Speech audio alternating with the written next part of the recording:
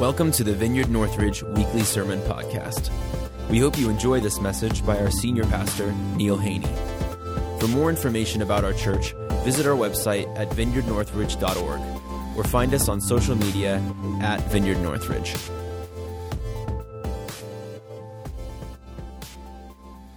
God is good. All the time.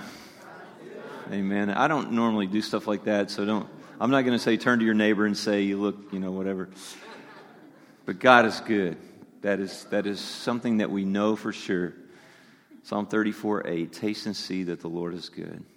Blessed is the one who takes refuge in him. I'm going to pray for us one more time, and I hope I'm not boring you with this prayer, but this prayer that's on my heart to just pray over and over again for this church. I'm just going to pray this again and then lead it right into the sermon, but come, Holy Spirit. Come like a flood. Come like torrential rain from above. Come move among us with power to save, to heal, to deliver,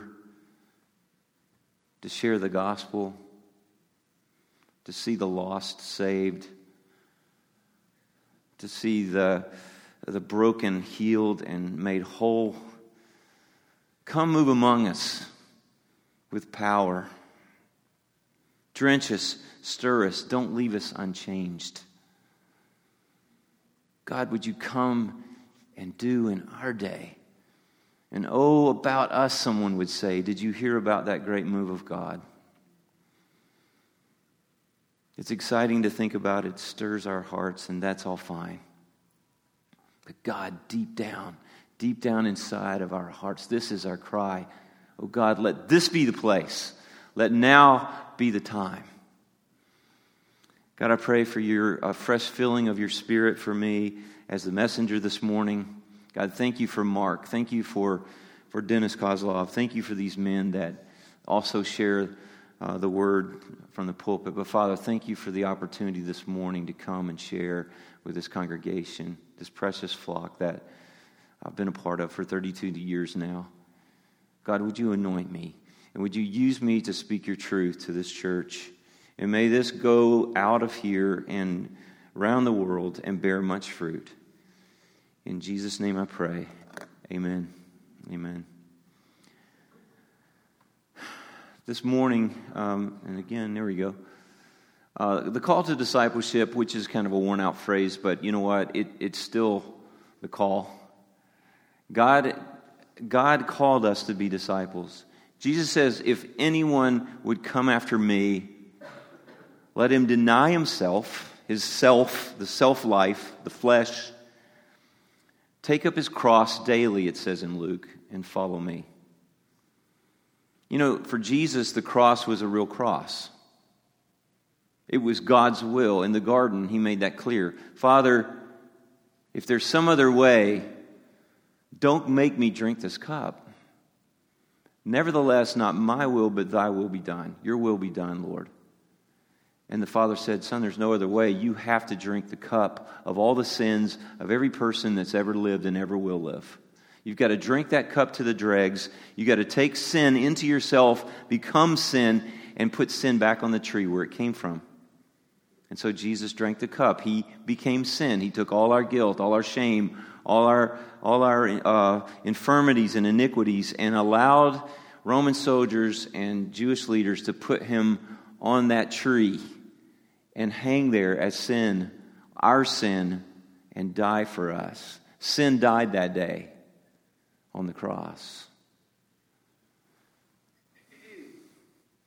Of course, that's not the end of the story. 3 days later, he rose again. And the beauty of the gospel, according to Paul and according to the saints of the ages, is that not only did Jesus die that day, but we died with him. He died for us, but we died with him. He wrapped up the human race in himself as the last Adam. Just like the first Adam plunged us into sin, the last Adam took us to the cross, crucified you and me there in our old self, the old Adam in us, and took us to the grave. And then on the day of resurrection, as he stepped out of the tomb, He stepped out of the tomb with you and me in him. And we've been raised with Christ. Look it up, Romans 6, first few verses, Romans 6. We are raised with Christ to live a new life in the Spirit. So we deny self. We take up our cross. Now, what is our cross? What is your cross? Is it your spouse that you can't get along with? Is it that really irritable old boss at work that you can never please? Is it your arthritis in your left knee? Is it the debt that you just can't seem to pay off? No, that's not your cross. Those are burdens, which Jesus says cast on him because he cares for you. Your cross is God's will for you. Good news. My yoke is easy, my burden is light. He had to go to a cross and be nailed to it and hang there. You and I simply need to deny ourselves, our flesh, our selfishness. Take up his will. Father, what is your will for my life? What is your will today? Jesus said, my yoke is easy, my burden is light. I'm going to share that cross with you. We're going to carry this thing together and follow me. Walk with me, be yoked with me as we go together into the future. The writer of Hebrews put it this way, fixing your eyes on Jesus, the author and perfecter of your faith, as you run the race marked out before you. There's a race that's marked out before each one of you. And because you're a part of this church, corporately, we run this race together. We run this race together. But we run the race yoked with Jesus. It's really precious. And so the call to discipleship is a call to take up God's will and follow Jesus, walk with Jesus, yoked with Jesus, and go where Jesus wants to take us. And so this morning, I want to talk about where Jesus wants to take us.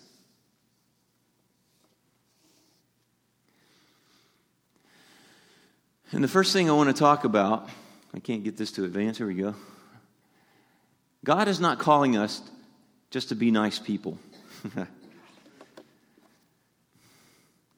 want to read something from a book by Bill Johnson.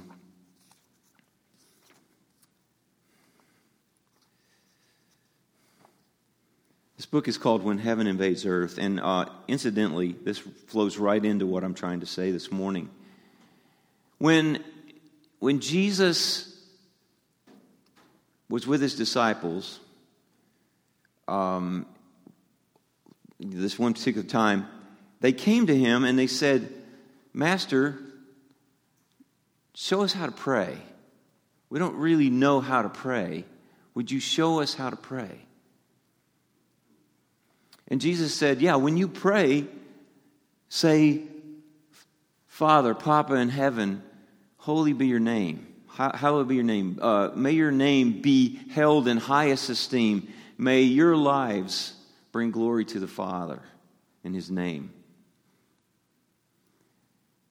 May your kingdom come. In other words, may your rule and reign come on earth. May your will be done on earth as it is in heaven. Now, guys, the majority of the church for the majority of the last several centuries has prayed that prayer like we say nursery rhymes. I grew up in traditional church. We always said the Lord's Prayer. It was right there under the doxology. We sang the doxology, and then we said the Lord's Prayer, or as the Catholics call it, the Our Father. And it goes something like this. Our Father who art in heaven, hallowed be thy name. Thy kingdom come, thy will be done on earth as it is in heaven. Give us this day our daily bread. Forgive us our trespasses, we forgive those who trespass against us. Lead us not into temptation, but deliver us from evil. Blah, blah, blah, blah, blah. We might as well be saying, Mary had a little lamb, her fleece was white, or their fleece was white as snow, and everywhere that Mary went, the lambs were sure to go. For the impact that it had. Do you understand what Jesus was telling his disciples to pray? I don't think he just said that to be poetic.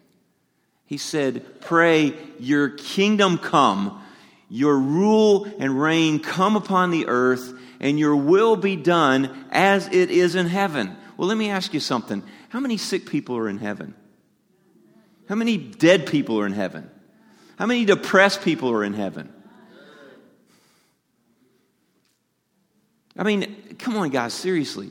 Jesus doesn't just waste words. In fact, God never wastes words. And when he says to his disciples, and you're his disciples, because this is a call to discipleship, pray this way: your rule and reign come on the earth, your will be done on earth as it is in heaven.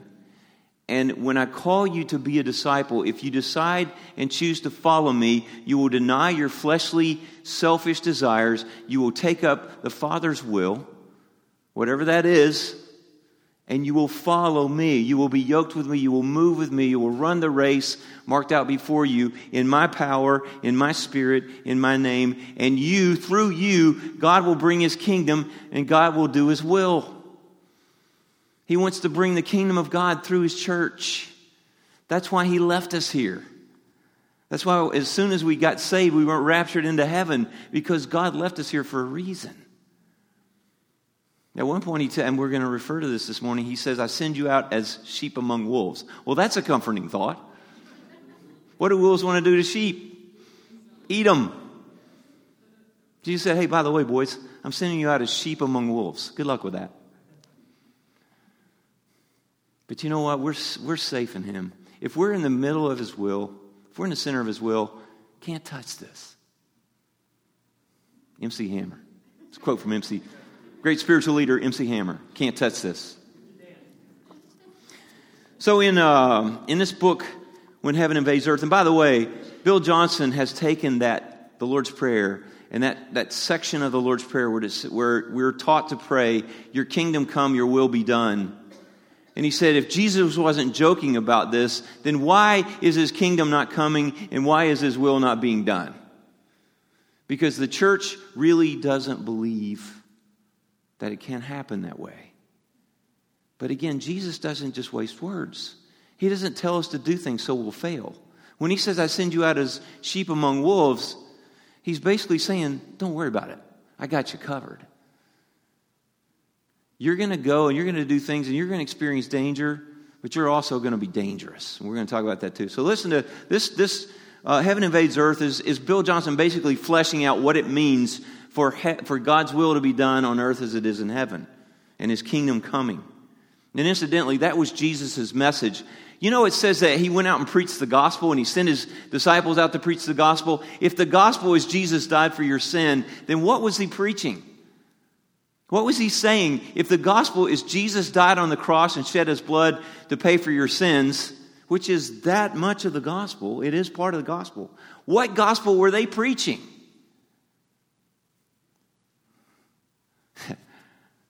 I love this. This is such a vineyard value. They were preaching the kingdom of God is here. The king is here. And the king is the one who rules and reigns. And Jesus demonstrated that rule and reign when he calmed the storm. He had power and authority over nature. When he raised the dead, he had power and authority over death. When he healed the sick, he had power and authority over disease and infirmities. When he forgave the paralytic sin, you remember that story? His four friends lowered the body of their friend who was quadriplegic through a roof and set it down in front of Jesus when he was in a house that was so crowded they couldn't get in the door. What did he say to him? You're healed, get up. He goes, your sins are forgiven. Go. He told the woman caught in adultery, your sins are forgiven. I don't condemn you. Go and sin no more.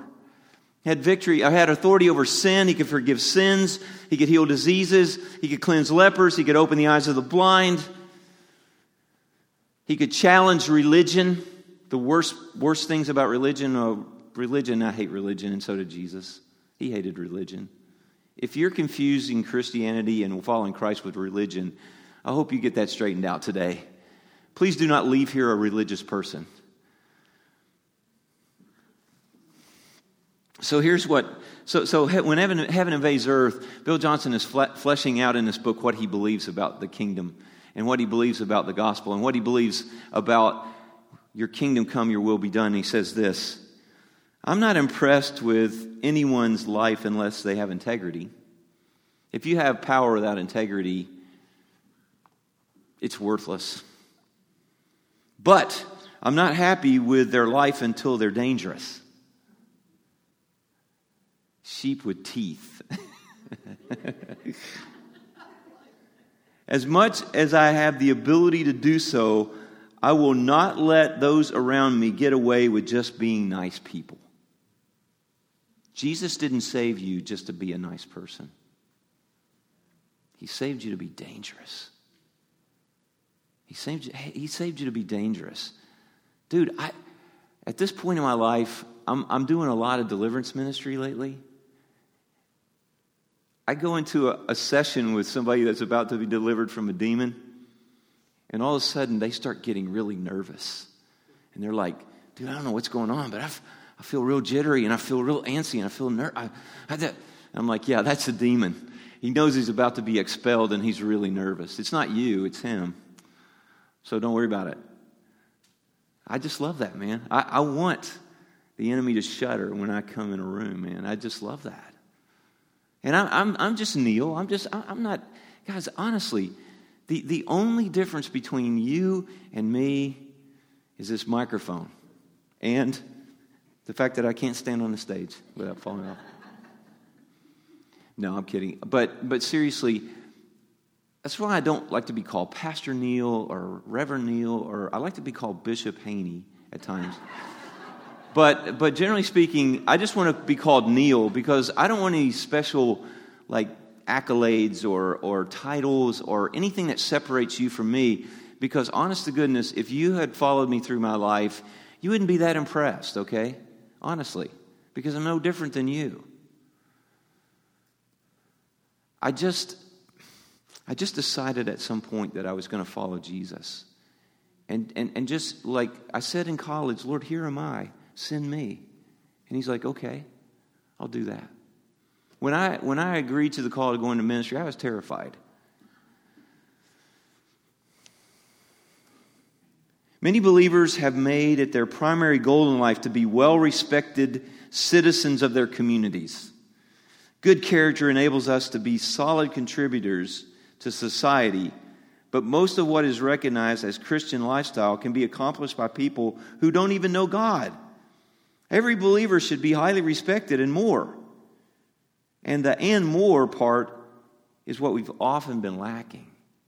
And I'll just, spoiler alert, it's power and authority and actually doing the work of Jesus on this earth. While character must be at the heart of our ministries, power revolutionizes the world around us. Until the church returns to Jesus' model for true revolutionaries, we will continue to be recognized by the world as merely nice people while it's overcome with disease, torment on its way to hell. How about that for a quote?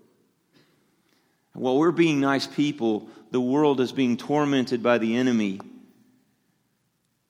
and harassed and helpless like sheep without a shepherd on their way to hell. The church is the only entity that can stand between people that are broken and lost and wrecked by sin and devastated by the enemy on their way to hell. We can come in between them and say, you don't want to go that way. Let me show you what's real. And we show people what's real oftentimes by healing them. Or intervening in some way by praying for them and basically showing them that Jesus is real. What Scott shared and what Amy shared and who else shared that? Doug and others. You talked about what's real, what really happened in your life. People want to know that there's a real God that cares about them and will come in between them and whatever it is they're being devastated by the enemy, because the enemy comes to steal, kill, and destroy. But Jesus says, I came to give you life. And what I want to talk to you about this morning is the fact that He gave us His life so that we could continue the work after He left. He said to His disciples, Last Supper, I'm going to leave. And they're freaking out. They're like, no, don't go. Oh, where are you going? Can we come with you? Don't leave us. He said, I'm going to my Father. but I'm coming back. And it's for your advantage that I leave. Because if I leave, I'll come back. And I'll bring the Spirit with me, and I'll bring the Father with me, and we'll make your house the temple of God. And we'll live through you. And the works that I've been doing, you also will do, and even greater works than these. That's what he said. But you know, Jesus, before he left here, before he left and went to the Father and sent his Spirit, he spent 3 hours with his disciples. Remember that? Those 3 hours? Right? Was it 3 hours or 3 days? How long did he spend with his disciples? Oh, it was 3 years. That's right, yeah. Yeah, why did he spend 3 years with his disciples? They were hard-headed. Yeah, that's a good one. Yeah. Not only were they hard-headed, they just didn't get it. They were carnal. They hadn't received the Spirit. Jesus told Nicodemus, unless you receive the Spirit, unless you're born of the Spirit, you can't see the kingdom. You can't live in the kingdom. You've got to be born of the Spirit. And so that's why he sent his Spirit. You know, Jesus sent his disciples out to do some amazing things before he sent the Spirit. But when he got ready to leave here, he told his disciples, he's like, look, I'm going back to the Father. Do not do anything. Don't hold any committees. Don't go start a ministry. Don't go start a 401 or a, what do you call it, a parachurch, organization. Just go into the city and pray until I send the Spirit. And then you will receive power from on high. And then when that happens, then you go and do what I've been doing. And they're like, Jesus, is it now that you're going to establish your kingdom? And we get to be, your royal, court like King Arthur in the Round Table? Can I be Lancelot? He's like, no, dummies, go pray. I'm sending my Spirit, and then you'll get it. And as soon as the Spirit came, they understood everything he'd been teaching them for 3 years. But the point is, he had to spend time with them, and they had to spend time with him. And that's my second point. God is calling us to seek him first. Man, Mark said it so well last week. Thank you, brother. He doesn't want us to run out and work for him. He didn't say, I've given you this cart to pull. Now go pull it. He says, no, come to me and I will give you rest. Learn from me. Take my yoke upon you. I'm gentle, humble of heart. I'll teach you what you need to know. I'll give you a real rest. And then we're going to pull this thing together. And your yoke will be easy and your burden will be light. And we'll do this together. And you will do amazing things because you're with me. And he tells them the night that, that last night when they're together in John, he's like, in John 15, he says, abide in me. You can do nothing apart from me. Really? You know how Americans usually approach Christian ministry? Okay, God, I've come up with this great idea. I'm going to start this ministry to whatever. I'm going to do this. I'm going to do that. I'm going to do this. I'm going to work really hard. We're going to take this city. Please bless what I'm going to do. Bless me now as I go out and do your work. And the Lord's like, what are you doing? I never told you to do that. I told you to do this. Abide in me. Seek me. Seek my face. There's two scriptures, one in the Old Testament, one in the New Testament about seeking him that I just love. In I think it's 2 Chronicles 26:5, or it's 25:6. I can't remember. It's one or the other. It's about Uzziah, the king of Judah, and he was the longest reigning king in the history of any of the kings of Israel or Judah. He reigned for 52 years. That's a long time, guys. 40 years was considered a blessed reign. He reigned for 52 years. He was under the influence of one of the great prophets. And I believe it was Elijah. I'm not for certain, but I just know this. The scripture said, as long as he sought the Lord, God made him to prosper. As long as he sought the Lord, God made him to prosper. Step forward into the new covenant. Hebrews chapter 11, verse 6. Mark quoted this verse last week. He was talking about the first part of it. Those who please the Lord must believe that He is, and that He is a rewarder of those who diligently seek Him. He's a rewarder of those who diligently seek Him. Wow. As long as he sought the Lord, God made him to prosper. He's a rewarder of those who diligently seek Him. Jeremiah 29:13, you will seek me and find me when you search for me with all your heart, and I will be found by you, says the Lord. Isaiah 55, I believe it's verse 3. Seek the Lord, oh no, it's verse 7. Seek the Lord while He may be found. Call on Him while He is near.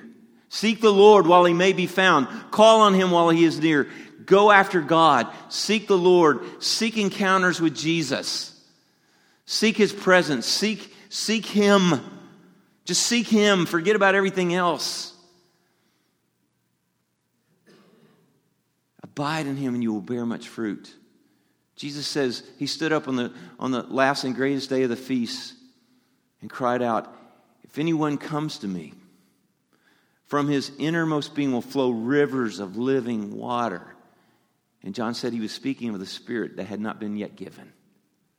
Rivers of living water flowing out from them if we come to Jesus. Do you understand what I'm saying? Man, I need another hour. Are you guys okay with that? If I'd had time, what I was going to do is I was going to take you to Isaiah 61, which is the call of the Messiah to the ministry that He would do. It says, the Spirit of the Lord is upon me, for you have anointed me to preach good news to the poor. There's the gospel. To open the eyes of the blind, to deliver those that are oppressed by, basically by demonic spirits, to set the captives free, to give an oil of gladness for a spirit of heaviness. I mean, all the things that Jesus did. When John the Baptist was in prison, he wasn't quite sure. Somebody, I think Dennis mentioned this a couple weeks ago. He wasn't quite sure that he had gotten it right about Jesus, his cousin, being the Messiah. And after he had been thrown in prison and nothing's really happened, Rome's still in charge, Herod's still doing his thing, has John arrested, thrown in prison. He's basically awaiting his execution. And John's going, this isn't playing out like I thought it would. And so he sent two of his disciples and said, Jesus, John wants to know, are you the one or are we to expect another? And he says that he heals the sick, he raises the dead, he casts out some demons, blind people start seeing, lame people walk. He just does all this in front of them and says, now go and tell John what you've seen and heard. Go and tell John that I'm fulfilling Isaiah 61. When he begins his public ministry, he goes back to his hometown in Nazareth. It was time for the scripture reading. Someone pulls out the scroll of Isaiah. You're supposed to read the prophet and from the Pentateuch, which are the first 5 books of the Bible. So you're supposed to read from Moses' writing and then one of the prophets. When it came time for the prophet reading, the prophetic reading, Jesus opens the scroll to Isaiah 61, reads that where it says, the Spirit of the Lord is upon me, for He's anointed me to preach good news to the poor, to heal the sick, to cast out demons, all that stuff. He rolls it back up, and to proclaim the year of the Lord's favor, by the way, the gospel, he rolls it up, hands it to the attendant, and then sits down in the seat of the Messiah, which no one sat in. And everyone stared at him. And he said, this scripture has been fulfilled in your hearing. I'm here. The King is back. The Messiah has come. And he begins his public ministry. In the Gospel of Luke, he raises 2 dead people, Jairus' daughter and the widow's son in Nain, this little town of Nain. He cleanses lepers. He casts 6,000 demons out of the Gadarene demoniac, the legion of demons. He does all this incredible stuff. He calms storms. He does all this. And then he's called his disciples. Only 5 chapters after he presents himself in Nazareth, he commissions the 12 to go out and do the exact same thing he's been doing. 2 chapters later, he commissions 72 more people to do the same thing. Heal the sick, cast out demons, proclaim the gospel. So it spreads from himself to the 12 to the 72. And then at the end of the Gospel of Mark, let me just read this real quick. Mark 16. He says, "Go into all the world and preach the good news to all creation. Whoever believes and is baptized will be saved. Whoever does not believe will be condemned. And these signs will accompany those who believe. In my name they will drive out demons. They will speak in new tongues. They will pick up snakes in their hands. And when they drink poison, it will not hurt them. And they will place their hands on sick people and they will be healed." And when Jesus had spoken to them, he was taken up into heaven and he sat at the right hand of God. The disciples went out and preached everywhere, and the Lord worked with them and confirmed the word by the signs that accompanied it. And then Pentecost happened, and the church began, and about 150 to 200 years later, it fell asleep. The enemy just stole its power. It took away whatever it had that Jesus had intended. And for about 1,800 years, the church has been asleep.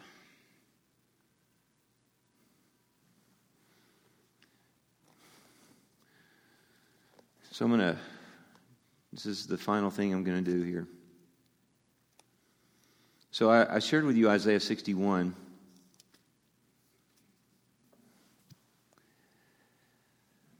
I want to drop back one chapter. You guys have heard this before, most of you. Some of you are new. You haven't heard me share this. I believe that we are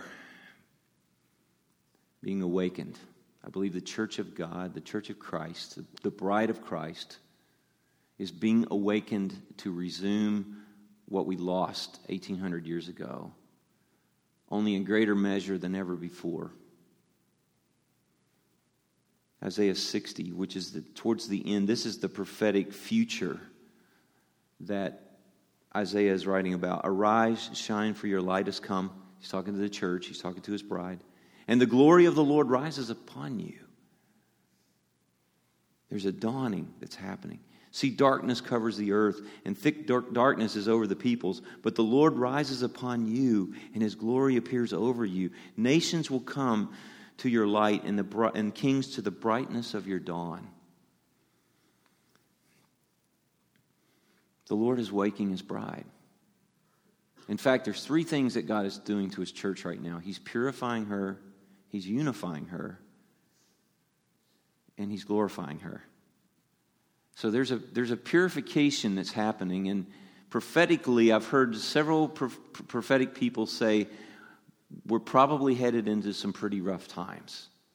The world is headed into some pretty rough times. The nation is headed into some pretty rough times. But it's in those rough times that the true church, many will fall away, Jesus says in Matthew 24, when those times come. But the true church will be refined like precious metal, and we will come through pure and clean, and Jesus is preparing his bride for the marriage supper of the Lamb. But then there's a unity that's happening. Jesus prayed, "Oh God, may they be one, even as we are one." Well, there's 35,000 denominations right now. And Jesus is not a Mormon. He's not coming back for brides. He's coming back for one bride. She will be unified. That's happening, guys. I see it happening. And it's glorious. It's beautiful. But he's also infusing his glory into his church. He's infusing himself into his church. And we're beginning to look a lot like him. At the end of 2 Corinthians 3, it says, "As we with unveiled faces behold the Lord," we reflect his glory, and we are being transformed from one degree of glory to another. We not only reflect his glory, we absorb his glory and shine forth his glory.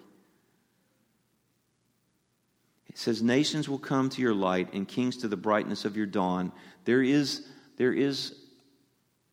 a glow above the eastern horizon right now for the church. The sun has not yet risen on the church, but there's a glow in the eastern horizon. I see it prophetically. "Lift up your eyes and look about you," it says. "All assemble and come to you, your sons and daughters from afar. Then you will look and be radiant, and your heart will throb and swell with joy. And the days of your sorrow will end. Then will all your people be righteous, and they will possess the land forever. and they are the shoot I have planted, the work of my hands for the display of my splendor, my glory. The least of you will become 1,000, the smallest a mighty nation. I am the Lord, and in its time I will do this swiftly. I'm telling you guys, this is going to happen quickly. It's not going to take another 1,000 years to make us who we need to be, what we need to be. This is going to happen swiftly, quickly. God is moving. God is raising up His church. He's purifying His church. He's unifying His church, and He's glorifying His church. So buckle your seatbelts and get ready. Final thing, and this is the last point, and I probably already... Oh, no, God is calling us to a life. God is calling us to a life of Holy Spirit power. That's what He's doing. That's what He's doing. He's calling us to function in His fullness with His Spirit. That's what He's doing. That's how we're going to display His glory. He's not just calling us to be nice people. He's calling us to be powerful people, full of His Spirit, full of His power, preaching the good news and displaying the declaration, the proclamation of the gospel, and the demonstration of the power of God. That's what He's doing. That's what He's getting us ready for. Now, let me ask you this. You don't have to raise your hand. Just answer this in your heart to the Lord. Which of you are ready to move with this? To be a part of this army that God is assembling? It's been said that the church is the greatest army that's never been deployed. God is about to deploy His army, and the gates of hell shall not prevail against it. Demons are trembling right now because they know the time is come for the church to rise up and to be glorious and to take back what Satan has stolen. It's time.